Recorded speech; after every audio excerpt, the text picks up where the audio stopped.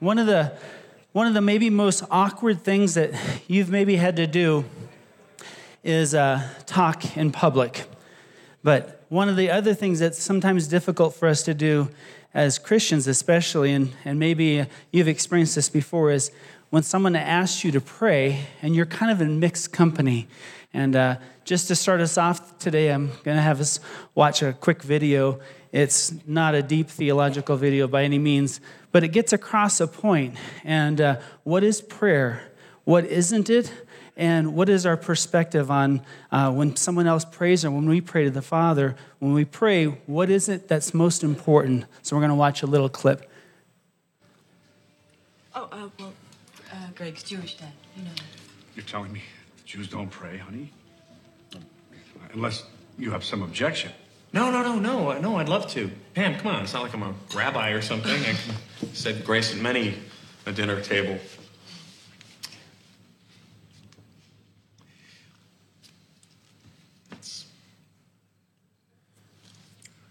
Okay. Oh, dear God, thank you. You are such a good God to us, a kind and gentle and accommodating God. And we thank you, oh sweet, sweet Lord of hosts, for the smorgasbord you have so aptly lain at our table this day and each day by day by day by day. Oh, dear Lord, 3 things we pray: to love thee more dearly, to see thee more clearly, to follow thee more nearly, day by day by day. Amen. Amen.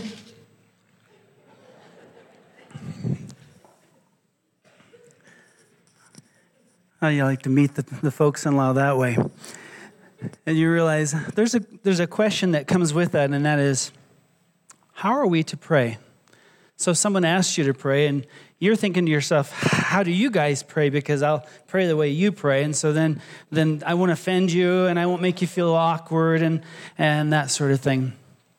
So as we look at one of our foundations of the Christian walk, and as we're doing our series, and we're putting down the foundations of what it is to have a relationship with God. And as our foundations are building up and we're realizing that Jesus is the cornerstone, he's the one who lays the foundation for us, we also realize that our connection with God is absolutely essential. And prayer is one of the main ways that we connect with God. It's a way that we get direction. We access the power that God actually has in our lives as we are his servants and doing his purposes in the way that we live our lives. If we were to kind of think through prayer in a sense of what is prayer for and how do I grow in my relationship with God, and having this conversation, and any relationship that you've probably ever had involved conversation. And getting to know that other person, where are you from, where did you grow up, how many, maybe how many siblings you have, and that sort of thing. In the same way, as we enter into a relationship with God and we accept this free gift of this free gracious gift that God gives us, really truly salvation from not only our sins but also salvation from our old way of life, and allowing ourselves to come to know God in a way that we couldn't before because we had no access to him. And so I often think sometimes of the prayers that I actually prayed to God before I was a believer. Have you ever thought about that before? Just like, and a lot of people I'll pray to God, and they don't actually have a relationship with him. And the reason why they don't have a relationship with him, and for 19 years, we prayed every single meal. We prayed every single Sunday. We were at church 52 times a year unless there was a big snowstorm. That's how it kind of worked. And you ask yourself, what was that prayer for? And and not having a true relationship with God because I had no access to the Father in lots of ways. Yes, he obviously was working on my heart and allowing me to come to know him in a certain way before I would commit to him. But truly, from a theological perspective, I really didn't know God in the way that someone knows their own father. I was kind of apart from him because of my sin. And as soon as God's grace through Christ and his redemption as he died on the cross for my sins came, there became a different relationship that then began at that point in time. Now my prayers are of one who is a son approaching their father, not as someone who has offended God and who is living apart from God, but someone who actually knows who their father is.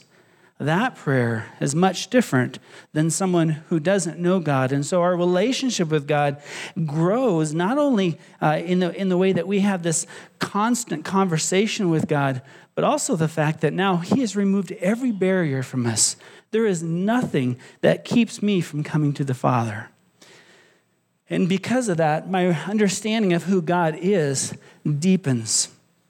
When I came to know Christ at 19 and I prayed to receive his son to not only pay for my sins, but to help direct my life, at that point in time, there was like a wire that was connected to me in the sense of my communication with him.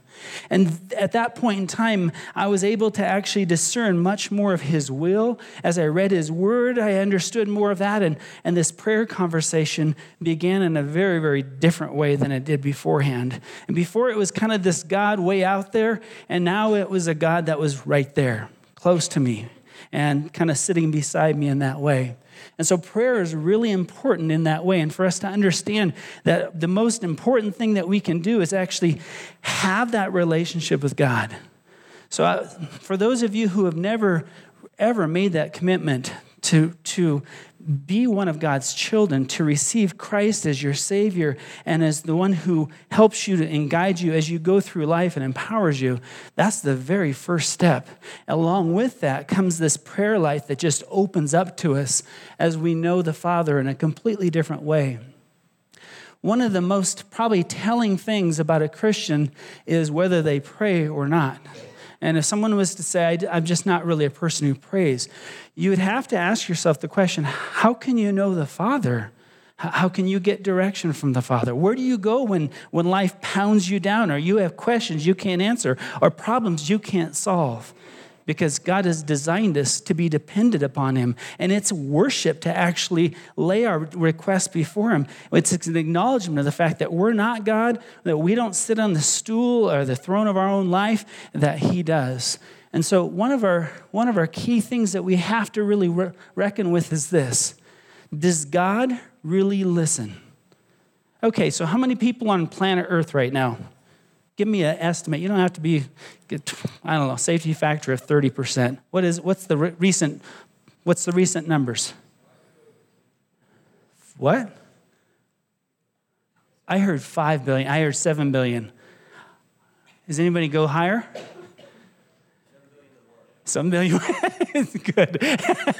Pastor tries 7 billion and one. We're bidding. So if there are 7 billion people on planet Earth, and they're all praying at the same time, have you ever heard the lines are all full? Have you ever heard that? Like, your expected wait time is 35 minutes or whatever it is. How does God handle 7 potential billion people? Let's just say out of that, say 500,000 Christians are praying at the same time. How does God handle that? Do you actually believe that when you pray that God listens? I want you to vote on this one. Raise your right hand right now if you believe he listens when you pray.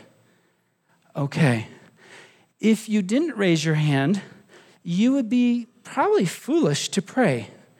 But if you did raise your hand, for you not to pray is to really accept the fact that you don't think God's going to do something about it when he listens. And so, does God listen is the first question. And if that's a definitively yes, then the second question is, does God act?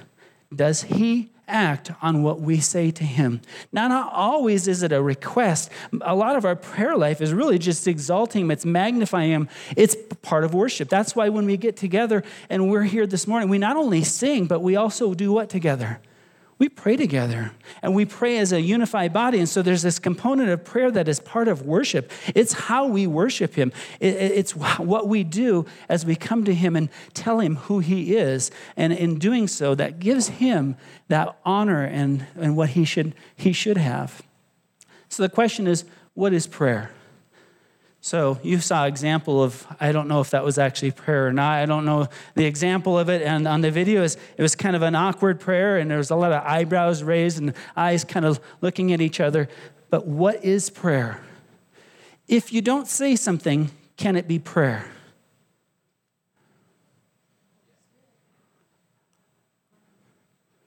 I see a lot of nodding. If you speak in some other language other than English, is it prayer?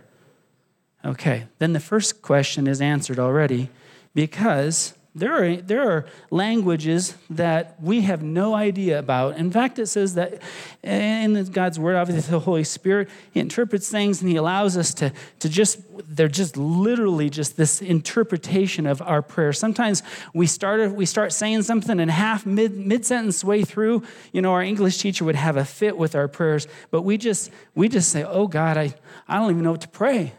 I'm stuck right here, and God hears that, and he says, I know exactly what you're thinking right now. We don't even have to say it. Sometimes a child would come up to a mom, usually, or a father, and the parent knows exactly what the child wants. You moms are shaking your head. Yep, I got it, because I've been watching this whole thing, and here they come. And so prayer is really just our communication with God, but it's basically on this conversation that we have throughout our whole day.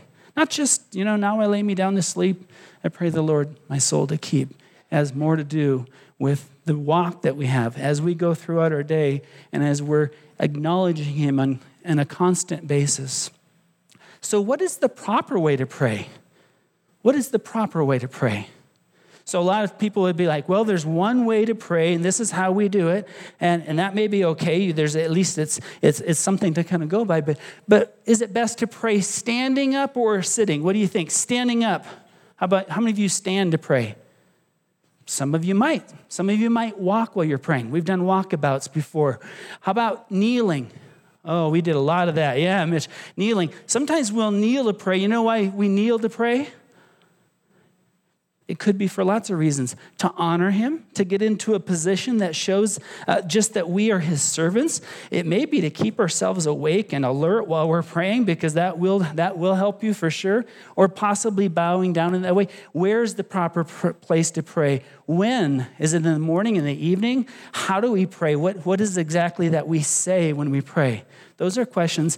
I had all of these questions when I came to be a Christian. I didn't know anything about prayer. I actually just thought, boy, I just hope someone doesn't ask me to pray in front of them, because I would be very uncomfortable. And if you're in that same boat, or if you have ever wondered, is there a proper way to pray?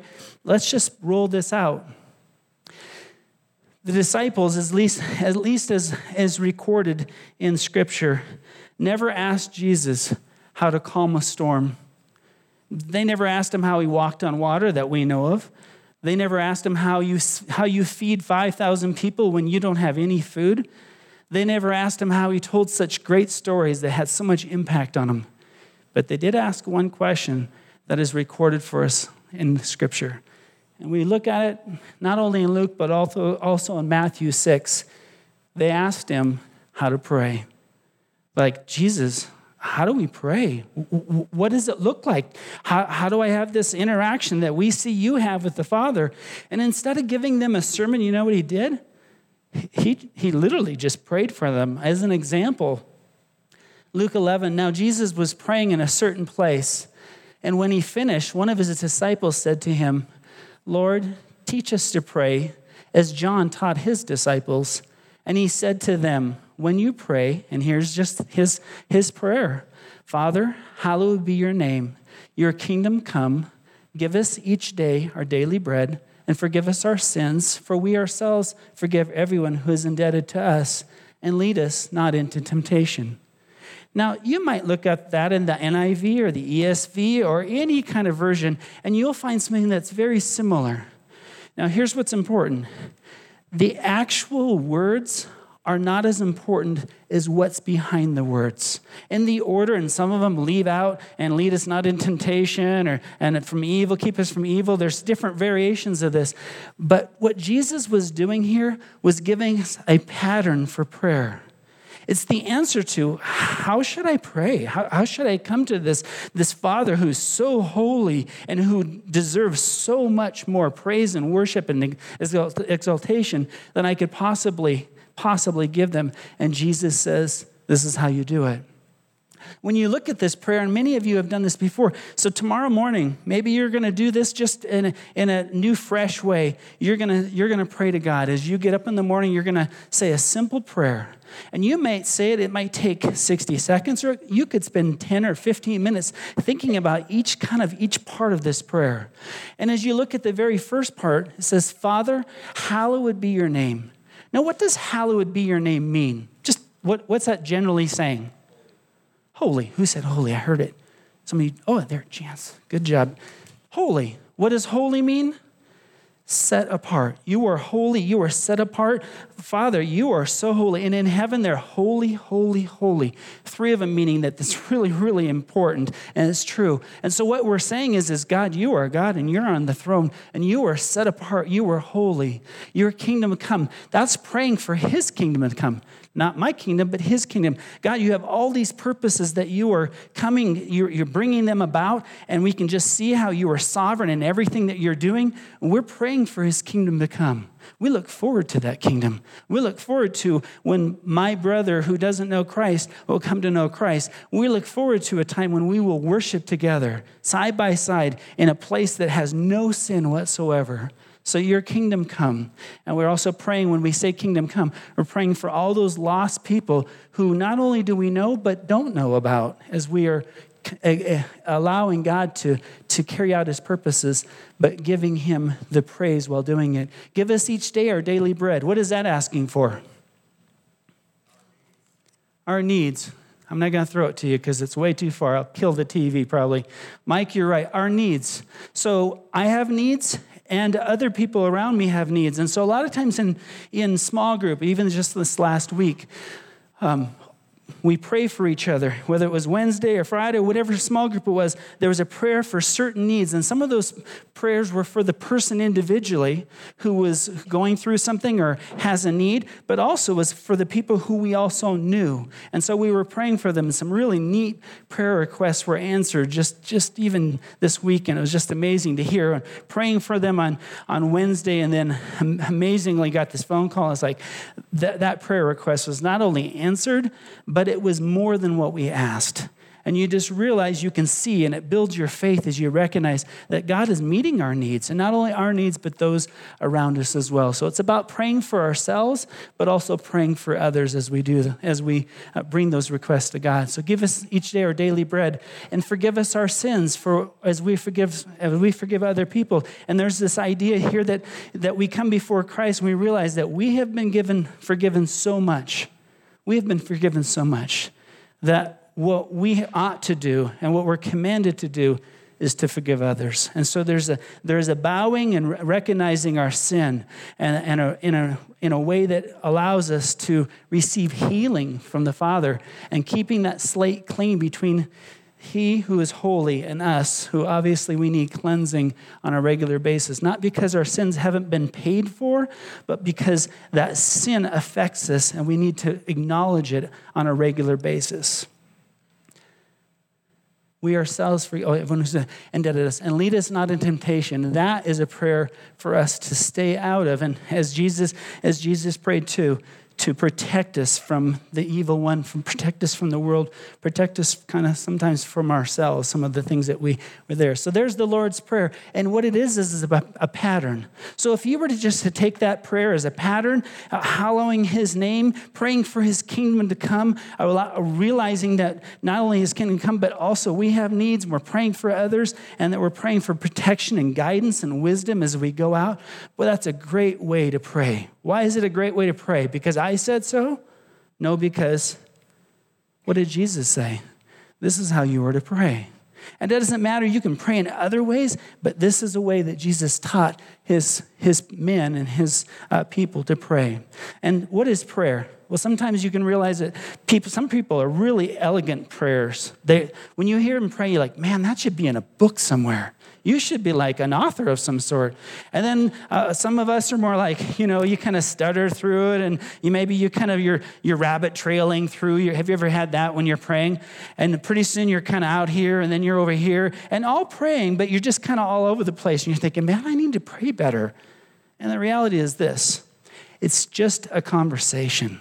And if you were to listen to the conversations that happen in our church, and there are a lot of them, we can hardly get people to kind of come back in at some time, you realize that there are rabbit trails everywhere. And that relationship allows for that, because it is this relationship that we have with God that allows us to just talk with him, just to have a conversation with him. I never, ever thought I could just talk to God, because I always thought he was way out there. And then after coming to the Lord and having some understanding of what Scripture is saying, is that we have a very hallowed view of God, but at the same time, it's a very near view, that he's right there beside us as we walk along, as we're sitting there praying. But number 2 is really, really, really important. It is so important. If it wasn't important 50 years ago, it is certainly important right now. Have you ever been distracted while you were praying? Have you ever been distracted because as you were going to go pray or have a devotional time, you got distracted with something else? And the reality is that is this. Today, there are so many distractions. And so one of the keys to how to pray is really to how to cut the distractions out.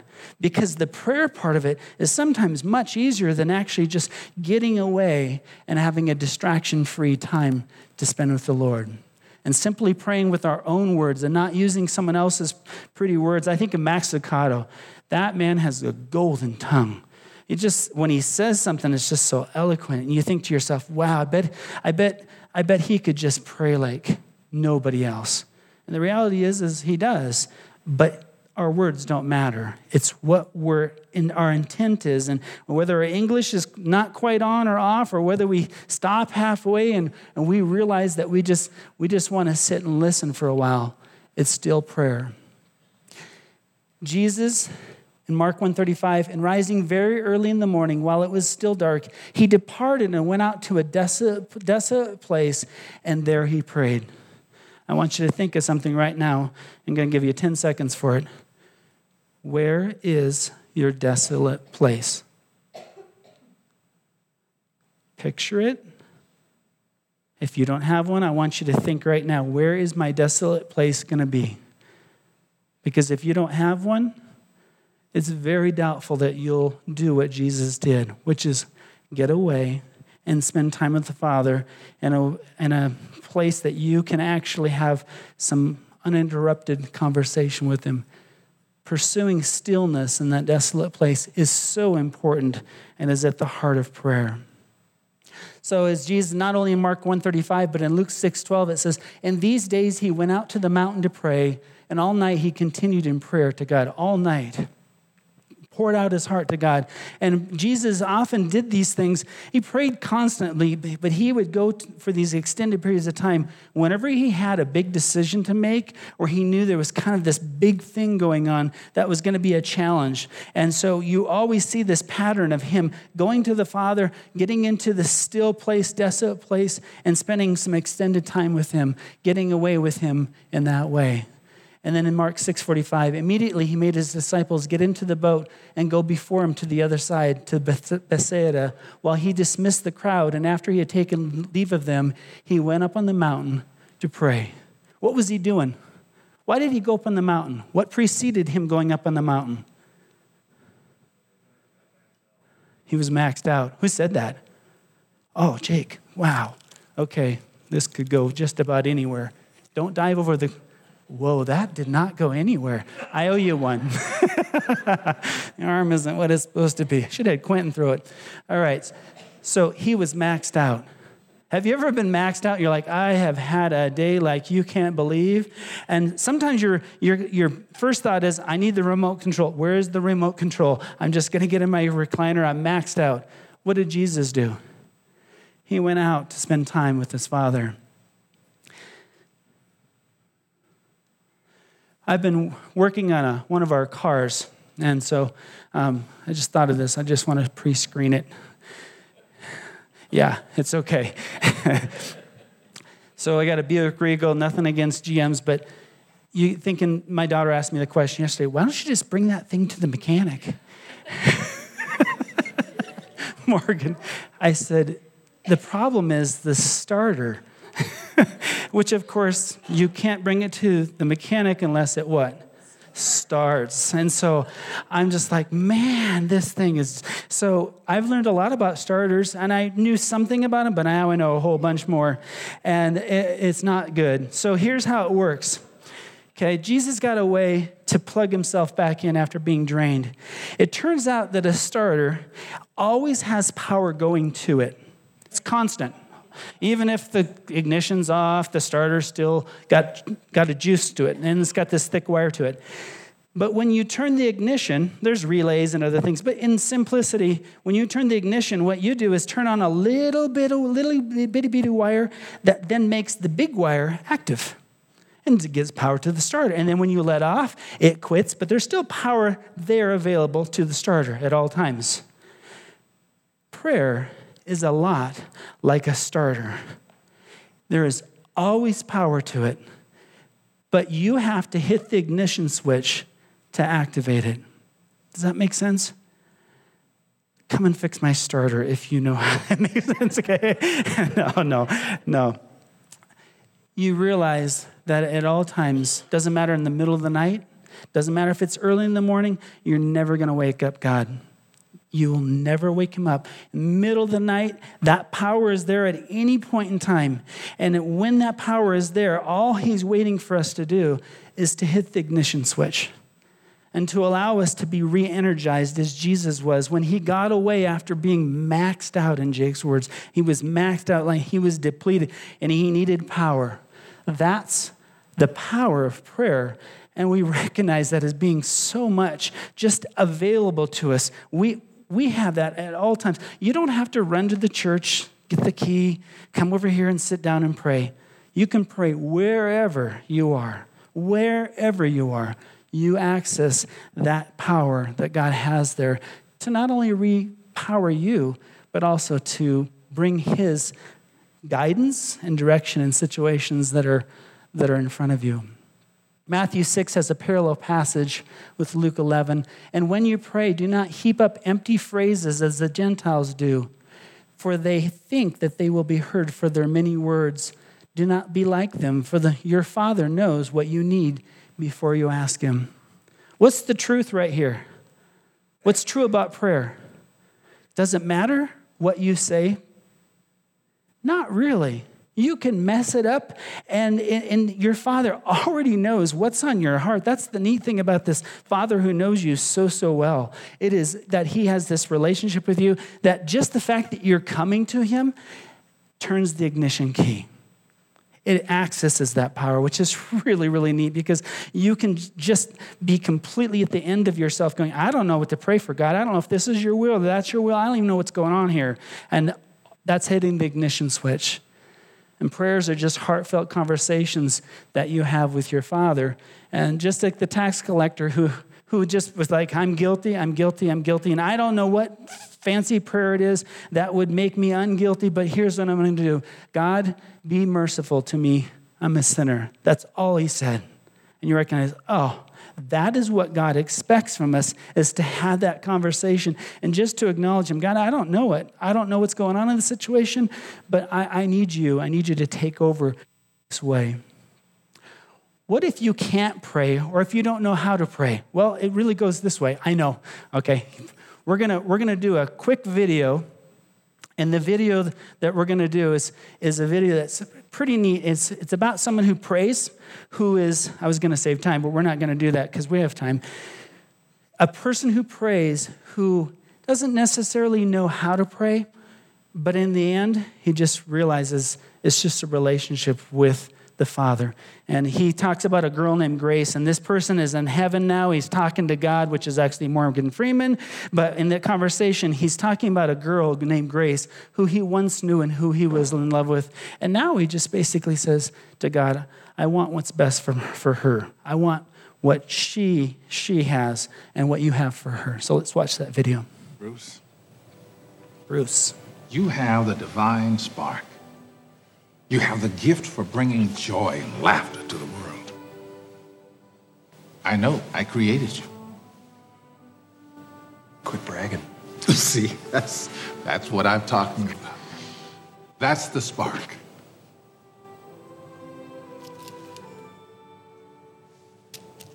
What do you want me to do? I want you to pray, son. Go ahead. Use them.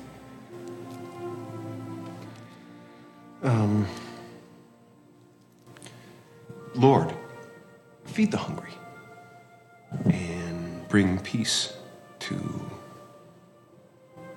all of mankind. How's that? Great. If you want to be Miss America. Now, come on. What do you really care about?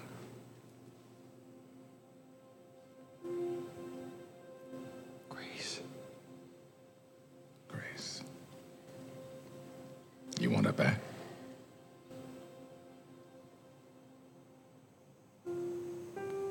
No. I want her to be happy. No matter what that means. I want her to find someone who'll treat her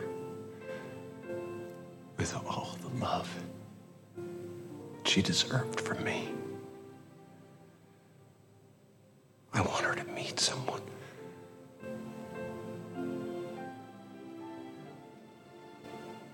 who'll see her always as I do now.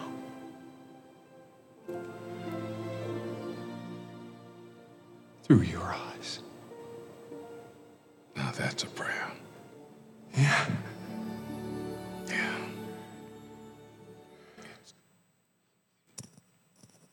So what if you don't know how to pray or how to say something?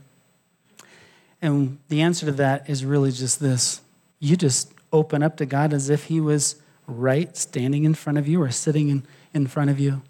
And you pray like his child would as you come to him. The truth is that when we pray, and sometimes we don't even know what words to say, but when we're praying, and this happens a lot, I think, even in families where there's a lot of chatter at the table and that sort of thing, and it's almost like that. Well, we're praying to the Father. Guess what Jesus is doing? Jesus is like, Dad, you heard that, didn't you? My son, my brother is praying this, or Pastor Tri is praying this, and he's reiterating and advocating for us. Jesus sits on the right hand of the Father, and he isn't just playing, he's not just off in his own world. He's actually interceding for us in that way. And not only is Jesus doing that, but as we find out, the Holy Spirit does as well. My little children, I'm writing these things to you so that you may not sin. But if anyone does sin, we have an advocate with the Father, Jesus Christ, the righteous. He is our advocate. He's the one who says, hey, Dad, this is one of mine. Can you listen in? And then John 14, and I will ask the Father, Jesus prays this, and he will give you another helper, capitalized, Holy Spirit, to be with you forever, even the Spirit of truth. And so we have this, when we're praying, we're not praying actually alone, and we have this supernatural power as we come to God with our requests and with our worship, and the Son and the Holy Spirit are actually acting on our behalf. And Jesus prays for us. We see in John 17, he prays for his men. He's not only his men, but those who will come after. He says, I do not ask for these only, not just his disciples, but also for those who will believe in me through their word. And that's us. And when we came to understand who Christ was and accepted his free gift, we also became those who he prayed for and who he prays on our behalf for, an advocate. What is intercessory prayer? I think I was a Christian for 4 or 5 years before I even knew what this word was. I heard it once in a while, intercessory prayer. And I'm thinking to myself, intercessory prayer? I wonder what what that means. Like, it sounds like accessory, and to me, but intercessory prayer. And what is it? On behalf of others. It's like praying for Mitch. Mitch, Lord, protect Mitch today as he goes to work. It's when you get a text on your phone that says, prayer request from the Rock Church for so-and-so. Our whole prayer ministry, and if you're not plugged into that and getting that, I would highly recommend you do that. That is intercessory prayer at its very heartbeat. It is praying for one another, praying for another person. And not only did Jesus pray for us, but we also pray for one another. And we recognize that in Romans 8:34, it says, who is to condemn? Christ Jesus is the one who died. More than that, who was raised. He's now at the right-hand side of God, who is at the right hand of God, who indeed is interceding for us. He is not only interceding for us, but we also intercede for one another. That is what intercessory prayer means. A lot of times we just pray for other people and we realize that that's a part of being in connection with God because each one of us has this relationship, but we also have an interrelationship with one another. And this prayer in Luke 5, as we see it, is so important. We recognize that God does do things in his own timing.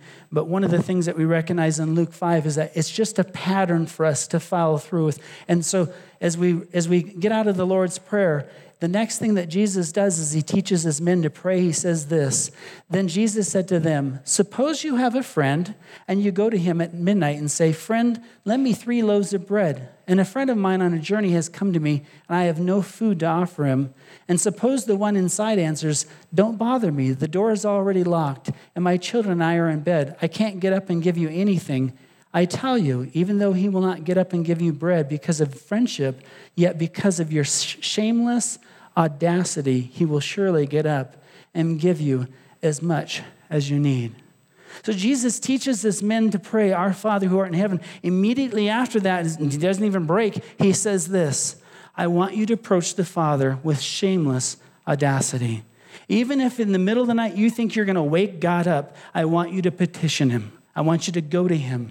I want you to actually lay your heart to him. Jesus is actually giving us permission to wake him up. Wake God up. So, question, how does God answer prayer? Yes, no, and? Not maybe, but it is true. Okay, I can't say that that's not true because it could be a maybe. But usually it's what? It's wait. Who said wait? Jeannie, I think, said, I heard a voice. I don't know. Somewhere you guys share that if you need to.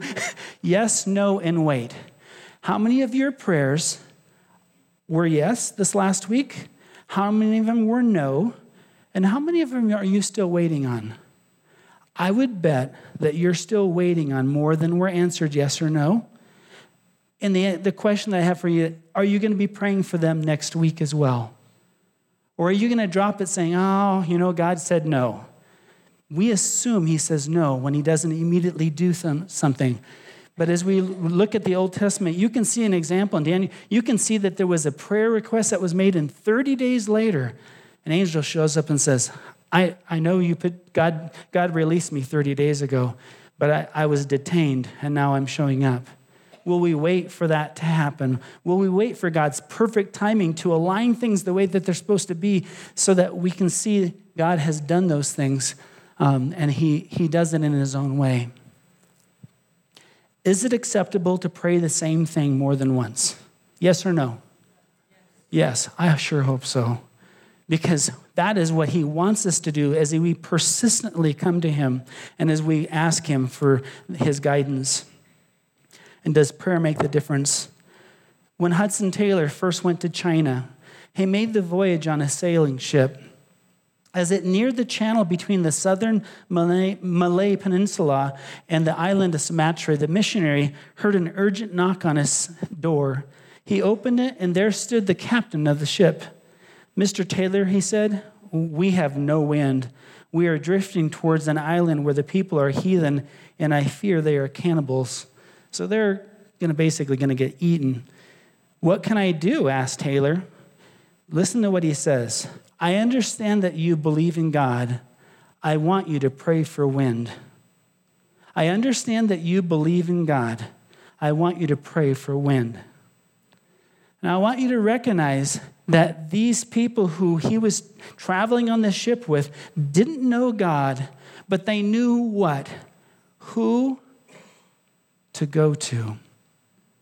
You have 8 to 15 or 25 people in your relational world who know you go to church, who know that you're a Christian, who know that you have a relationship with God. Who are they going to go to when the ship is starting to go a different direction? Don't dismiss this, because what he has to say is it's just a great example. Taylor responded, "All right, Captain, I will, but you must first set the sail." What does the set the sail mean? It means get the mast in the air, get everything going, because we're gonna have wind. The captain was agitated and said, "Why, that's ridiculous. There's not even a slightest breeze of wind. Besides, the sailors will think I'm crazy." Has anyone ever thought you were crazy because you prayed before a meal and you can kind of see it maybe? You're like, wow, they're praying. Okay, it's a little uncomfortable, but that's what's going on here. Nevertheless, the captain finally agreed, and 45 minutes later, he returned and found the missionary still on his knees. "You can stop praying now," said the captain. "We've got more wind than we know what to do with." Whenever we pray, we need to be willing to set the sail. We need to be willing to take the action that accompanies that prayer. And we need to recognize that God, as we petition him day in and day out, is working on those things that we're doing as he's working on us, as he is changing us. C.S. Lewis in the movie Shadowlands, as he considered his wife's battle with cancer, said, "I pray because I can't help myself." Just that's what he does. I pray because I am helpless. It is so important for us to recognize that we need to set sails. We need to be persistent in prayer, expecting that God will do in his will what he's going to do. And then again, the Lord's Prayer, Matthew 6, 9 through 13. I want you to recognize that as you pray this week, and boy, that's so important, just recognize that there's an enemy who does not want you to hit the ignition switch. He knows you have a relationship with God, that power, that wire is constantly hooked up. You have a starter that is ready to go, but he, as much as he can, will try to keep you from hitting the ignition switch. He will make you think it doesn't matter. He will think you've prayed that before. He will say, what does God care about me anyway? He will make you think all of those things because he's a what? He's the deceiver and a liar. And he will deceive you in thinking that you don't have power in prayer. And at the very foundation of how your relationship with God goes, he will cut off power to everything else that comes on top of this. Because Jesus is the cornerstone, but your power comes through what? Through prayer. Through time with the Lord. And if he can do that, the rest of it doesn't matter. You're never going to outreach. You're never going to tell your neighbor about Christ if you're not praying about it first and having the energy. You're never going to have fellowship with other people. You'll find ways not to serve the Lord because you're not plugged into him and you're basically maxed out, as Jacob said. All of the other things that are going to go on top of this, foundationally, prayer has to be there. It's your power source. It's our power source. But not only that, it's how God gives us guidance and a relationship that is supernatural. Psalm 29:2, ascribe to the Lord the glory due to his name. Worship the Lord in the splendor of his holiness. It doesn't matter who's the adversary says, go ahead and do it. Even in the face of opposition, we need to pray. In Psalm 31, I will exalt you, Lord, for you lifted me out of the depths and did not let my enemies gloat over me.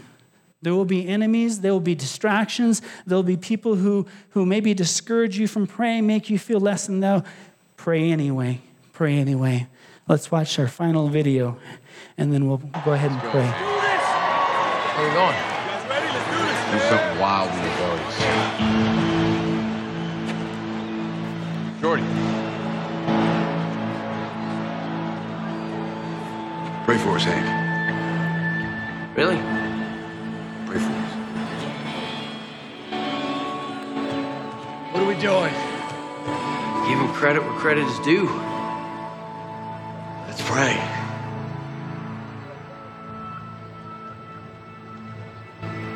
Will you pray with me?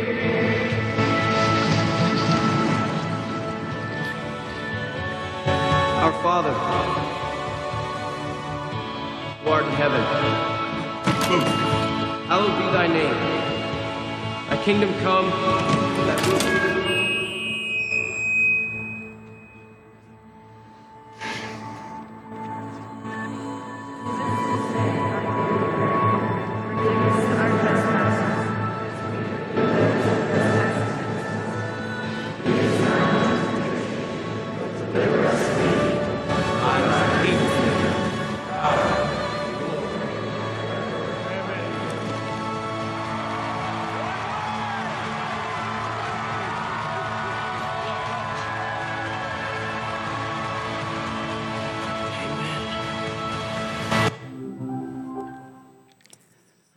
My prayer is that tomorrow morning, all of God's lines will be full. Why don't you pray with me? We'll pray the Our Father. Stand. Our Father, who art in heaven, hallowed be your name.